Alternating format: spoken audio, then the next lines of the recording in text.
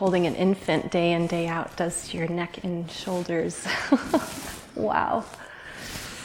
Well, I'm really glad that I get to spend this time with you. I feel like on this retreat, because I'm here with my family, it's been a little difficult for me to really feel like I have time to connect, which I don't have time to really connect with everybody. So I've felt a little, I guess, disconnected from all of you in some way, although it's been very sweet to be in the group of you and feeling like I am now entering this club of parenthood with you, which has just been really sweet. And you are all such amazing examples. I'm watching. I'm taking mental notes. I've been working with kids for a long time, but it's really different, as you know, when it's your own. So I've just really appreciated the skill and the experience that is here and is shown, and I'm just seeing it in this brand new way.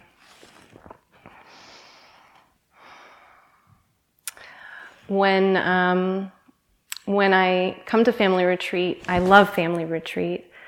It always reminds me of just what a wholesome time this is, that we're actually choosing to come here to spend this time all together and with our families in a really wholesome way. And we could have spent this time in many, many different ways this summer.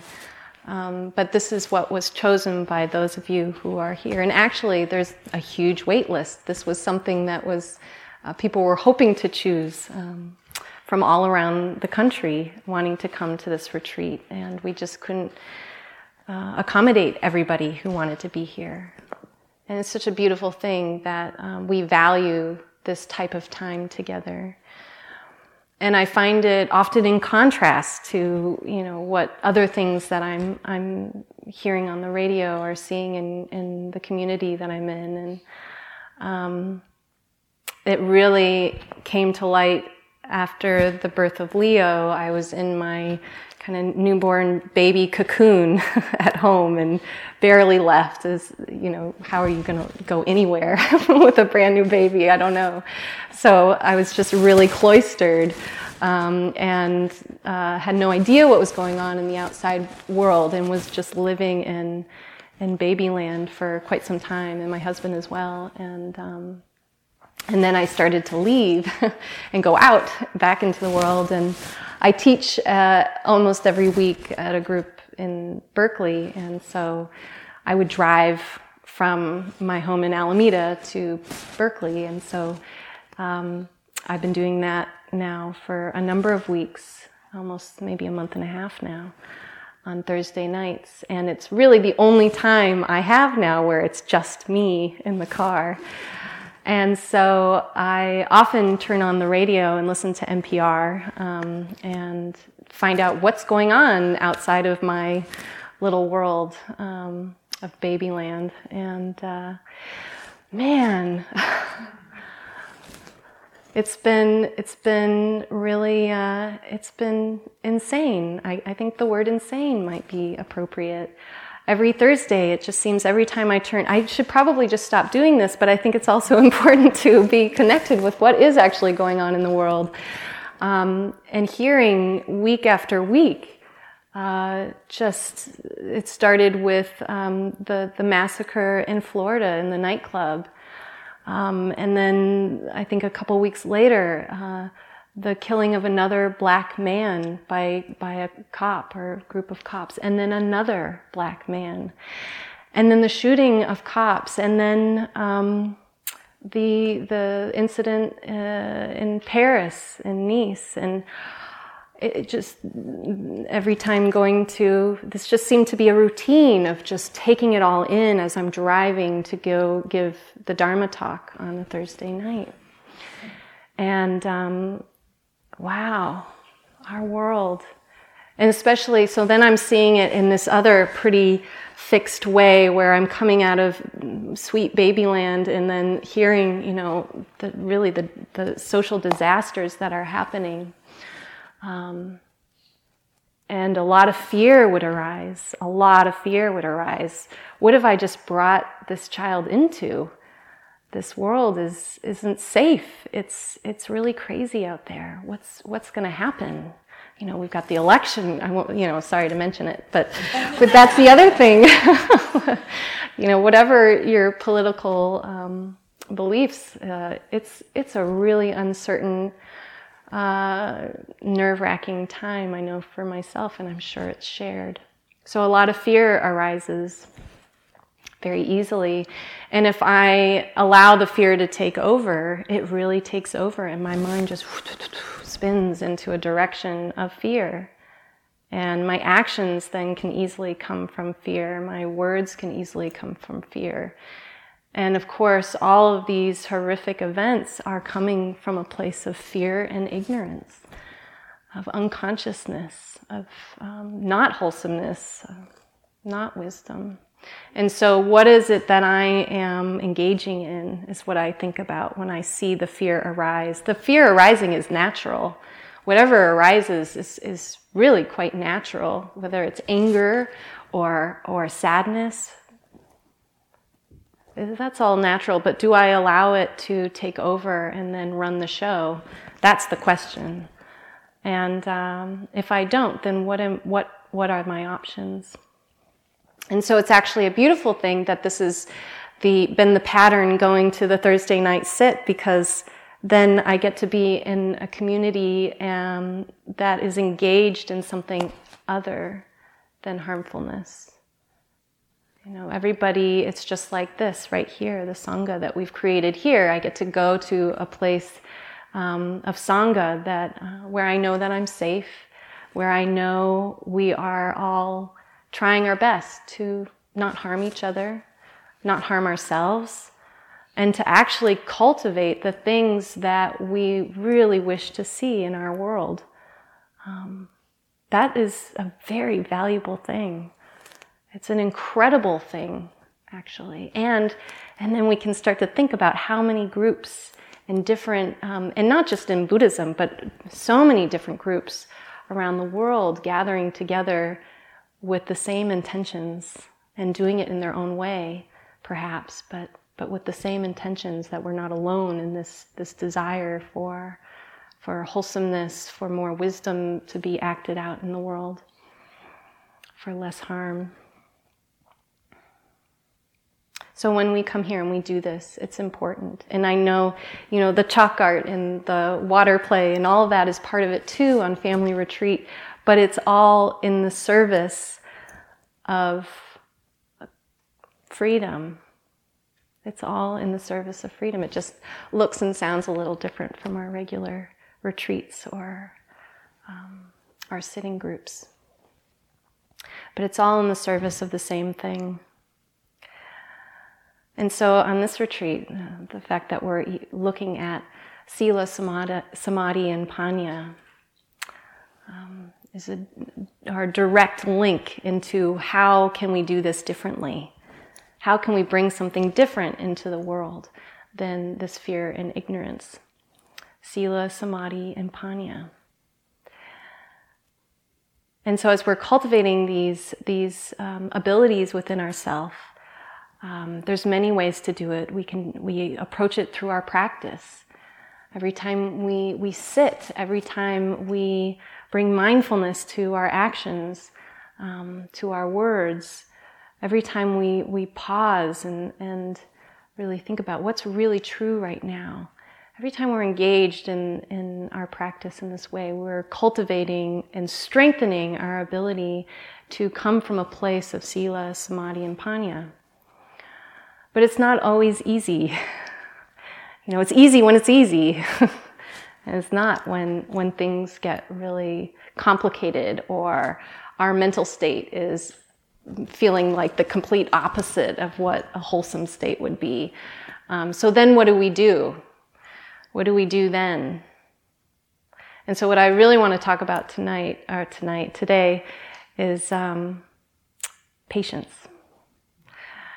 And patience is something that's come up a lot, actually, in the conversations I have had with some of you. It seems like it's a running theme. And it's definitely one that's a running theme in my life right now as I'm learning this new role of mom.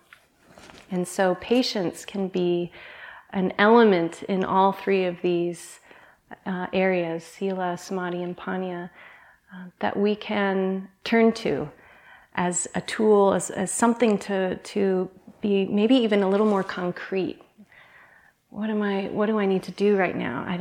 I'm sitting here, but nothing's happening, nothing's working. What's needed? Patience. I don't know what to say, I don't know what to do. I'm about to blow it. What do I do? Patience. I'm not seeing clearly, my mind is just all over the place. Patience. So I want to explore this with you. So the way that patience and Sila connect together seems really obvious in my mind. To be patient is an act of kindness. To be patient is an act of kindness. It's an act of kindness to any moment. When we are sitting here and practicing in the way that we do, and the discomfort arises, whether it's the discomfort in our mind or our physical body, and we're asked to, in mindfulness practice, to pay attention, to stay with the discomfort. We're asked to actually get to know it, to develop a relationship with it in a way. And it's patience that actually allows us to do that. Without that patience, it's so easy to start with the mental criticism. So I'm kind of wondering how many of you have experienced judgment on this retreat. Judgment of your own practice, your own ability, just the story that starts to rev up in the mind. Judgment of your parenting. And then, of course, it goes outward. Judgment of other people's parenting, judgment of other people's practice, as if we know. And so this type of thinking is not in alignment with Sila, this judgment.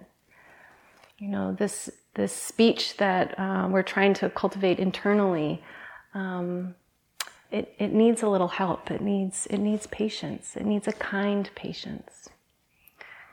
And so when we are able to be kind with our internal speech, when we're able to just take a moment to let it maybe run its course before we actually bring it into full speech or into action, this type of patience, this waiting, this looking and seeing and watching what is actually happening here, this in itself is an act of great kindness to ourselves, and then in turn, most likely to somebody else. When we are sitting here on retreat, some of our unwanted qualities, I feel like on retreat, unwanted qualities really get highlighted because we have this idea of how we're supposed to be here. And so when we're not meeting that high expectation of how we're supposed to be, or how our sits or practice is supposed to be, or how our kids are supposed to be, we get to come into contact with parts of ourselves that maybe get to be more ignored or not so highlighted in day-to-day life. We have ways of not having to see it. On retreat, it just seems like the light gets shone right on it. Like there's this big beam that's looking for all the inadequacies or the ugliness or the parts of us that we feel are unholy. And this, of course, is all just in our mind, how we're relating to it. It's not really true. It's just our humanness. We're all just human, enacting our humanness. But we're really hard on ourselves. And retreat sometimes brings that to a heightened level. Anybody experience that even while they've been here? Yeah, sure. So the question then is, can we bring kindness to that? Can we bring patience with ourselves? Can we bring patience to the parts of ourselves that we find unholy? And when we do that, what arises? Is it more judgment or is it compassion? I find that when I can actually engage in real patience, there's an openness that happens in my mind and in my heart with myself. There's more chance for forgiveness. There's more of an inclination towards compassion. Where if I'm not patient with myself, and the story is, I thought I already dealt with this. This shouldn't be happening. Or, God, it's like, I don't even know what I'm doing right now. This isn't me, and yet all these weird things are coming up, and I don't even know where this is coming from. This shouldn't be happening. Or I should be so much nicer. Why am I not nicer? Why are my kids not doing what they usually do? They never do this at home. Why are they doing this now? It's, now that everybody's watching. This part of them is coming out. And so this patience to be able to actually be with, instead of having those types of thoughts come in, and open towards compassion and open-heartedness.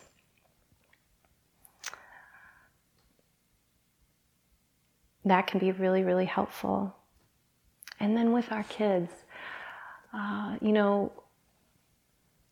working with young people I think I've been working with young people for about 8 years now, and have been really lucky to have a number of them share a lot with me. And I'm just thinking of a young woman who, when she was in high school, really deeply got into drugs and was really struggling. And her family, her mother in particular, was terrified, just terrified. I mean, how could you not be? And so as a solution, they didn't know what to do. She was completely out of control, and they didn't have the skills to be with her and help her. And she, quite frankly, wasn't wanting it from them either, her parents. And so they sent her to an outdoor program, a wilderness program. And I think she spent about a month there, and at the end of the month, the mother was invited to come and spend I think maybe 3 or 4 days with her daughter and within the program, so that she could get a sense of what her daughter had gone through, and so her daughter could then share what she had come to realize. And during that time, they would meet with a counselor that was part of the program, so that they could reconnect and figure out what to do next. So she was telling me once that during this, during one of the counseling sessions, her mom just kept saying, I just feel like you lost your way. You got off your path. You're just off your path, and now you're going to get back on the path. And you lost your way, and now you're going to find your way. And she was really, this is how the mother was really seeing it, is that this part of your life, that was then, it doesn't matter now. It was just off the path. And it could, there's maybe some truth in the way of seeing it that way. But the counselor was listening to this and said, and addressed the mom and said, maybe all that has happened is actually part of her path. Maybe this is part of the path. Maybe this young woman, as far as Sila goes, probably broke all of the rules many times. Really a lot of harm to herself, a lot of harm to others in her life. And here was someone saying, no, this isn't separate. This is actually part of the path. And I think that this is actually more true. That this is part of the path. The parts that we find, quote, unholy, they're not separate from anything that we're doing here. But we need the patience to be able to hold it and to stay with it, and not to deny it or become averse to it and push it away and feel like, okay, that's non-meditation, non-Buddhist, and this part of me over here, this is the good stuff. This is what, I'll focus on this. We actually need the patience to turn towards the stuff that is kind of sticky and not so pretty, and to look at the places where Sila isn't arising, where that wholesomeness isn't arising. That's where the practice is actually to go right to that. That is part of the path. But we need that stability of patience to stay with it. And so our Samadhi, our ability to keep coming back, as Afosu was saying so beautifully yesterday in his talk, just that this practice is about just keep coming back, even to the parts that we don't want to revisit. We don't want to be there. Okay, I did that. I feel like it looks pretty good. Let's just close the door to that part and just pretend that it's not there anymore. It doesn't work that way, and we really come into contact with that in retreat, because we are not the doorkeeper. That door gets flung open at the most inconvenient time, and we have to look at it again. And so, really being able to be present, be in the moment with whatever is here, with whoever we are, all the bits and pieces that make us who we are in this moment. Can we be with that, with patience? The next moment, it's going to be a different collection of stuff, and we'll be dealing with something else. This moment, it's back pain and agitation. The next moment, it's hunger and low blood pressure, blood sugar. Next moment, it's joy and excitement and happiness and connection. And so it's constantly changing, but can we stay present with what's here right now? With our kids, sometimes I talk about it in terms of having maps. I talked to somebody here, I can't remember, about, we have this idea of who our kids are, and then they change. Boy, am I dealing with that on such a moment-to-moment level. The moment I feel like, okay, Leo, this is your routine, I got it, it completely changes week by week. And then as they get older, that continues, but you'll have maybe longer stretches where you feel like, okay, these are the strategies that work when this behavior comes up. And this is how this kind of routine is really supportive for my kid. And then all of a sudden, that roadmap that you have to your child isn't working anymore. And they're growing. They're moving in the flow of development. But we're still holding the same map, thinking, okay, I got to make this work. Why isn't this working? If we hang on to how things we feel should be or how things were, and expect them to be how they are right now, of course we're not going to be patient with it. We kind of get in this holding pattern of stuckness around what to do next. There's all this dissonance that arises because we're not being present with who is my kid right now in this moment. What is the map that actually works in this moment? Do I even have it? I don't, I've got this collection of possibilities here, going through it. I don't think I have this map. This is something new. I don't know what this is. What do I do now? Can we actually stay with that and be present with that? Can we be patient with just not knowing? I don't know what to do. Can we be patient with our own not knowing?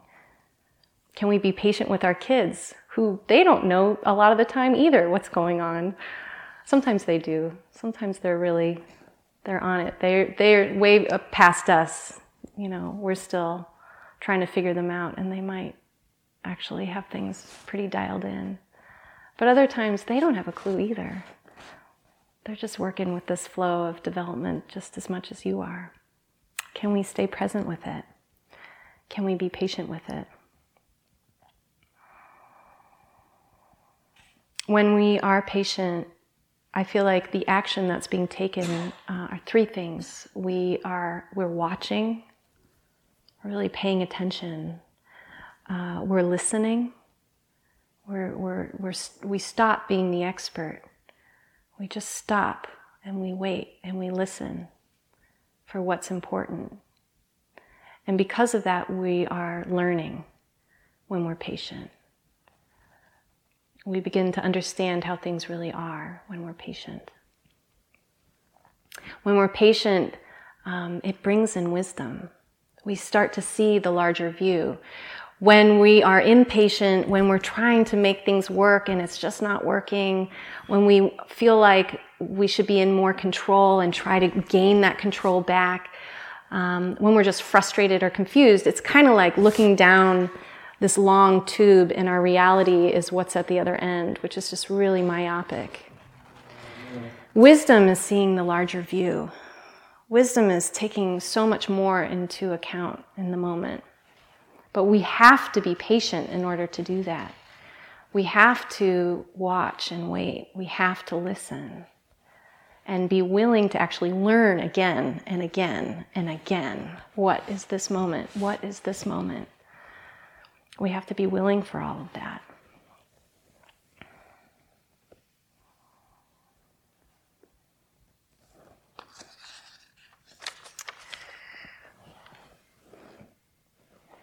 Sylvia Boorstein, she has some really wonderful books. One of them is entitled Pay Attention for Goodness Sake.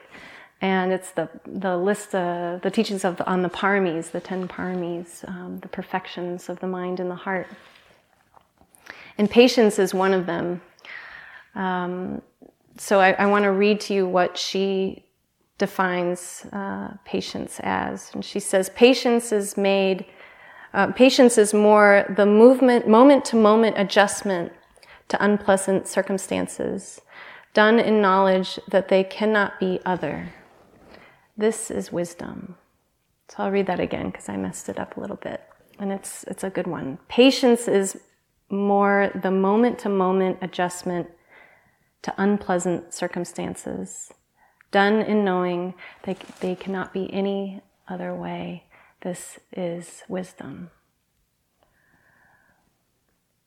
So I feel like working with kids and most likely having kids, we learn this over and over again, that nothing is static, that it is constantly changing. They are such incredible teachers of this. And once we are aligned with that truth, when we can be more in the flow with how things are, rather than coming up against this is what's happening right now. When we come up against what's happening right now, it becomes like this act of friction against reality. So it feels more like this. This is dukkha. The Buddha talked so much about dukkha and the freedom of dukkha. Dukkha is when we're not in the flow of how things actually are. We're coming up against it with our perceptions and our stories and our preferences. And it's sticky and it doesn't move well, and we don't work together well. We don't listen very well when we're like this. Where when we can stop and watch and listen and learn and be patient and open to, okay, this is what's happening. It's really hard, but this is actually what's happening right now. I don't know what it's going to turn into. I don't have a clue, really. And it does maybe resemble something of the past, but it's not the past. It's just what's happening right now. When we can be in alignment with that truth through our practice, through patience, then we end up entering the flow of life. And when we're in the flow of life, we've all experienced that, when everything just seems to flow. There's an ease to it. There's a simplicity to it. It doesn't mean that everything's going great. It doesn't mean that everything's perfect. It just means that we've learned how to relax into the imperfection of nature and to be really okay with that. Into the imperfection of our own nature, which is not separate from anything else. And that's what we're doing here. We're constantly coming back. We're relaxing into this is what's happening. And we wait, and we listen, and we learn from it over and over and over again.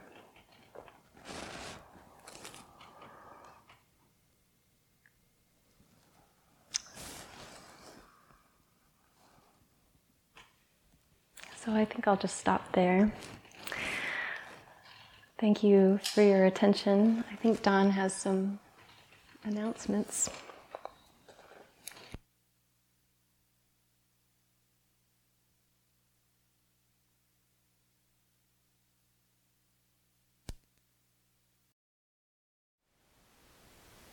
Thank you for listening. To learn how you can support the teachers and Dharma Seed, please visit dharmaseed.org/donate.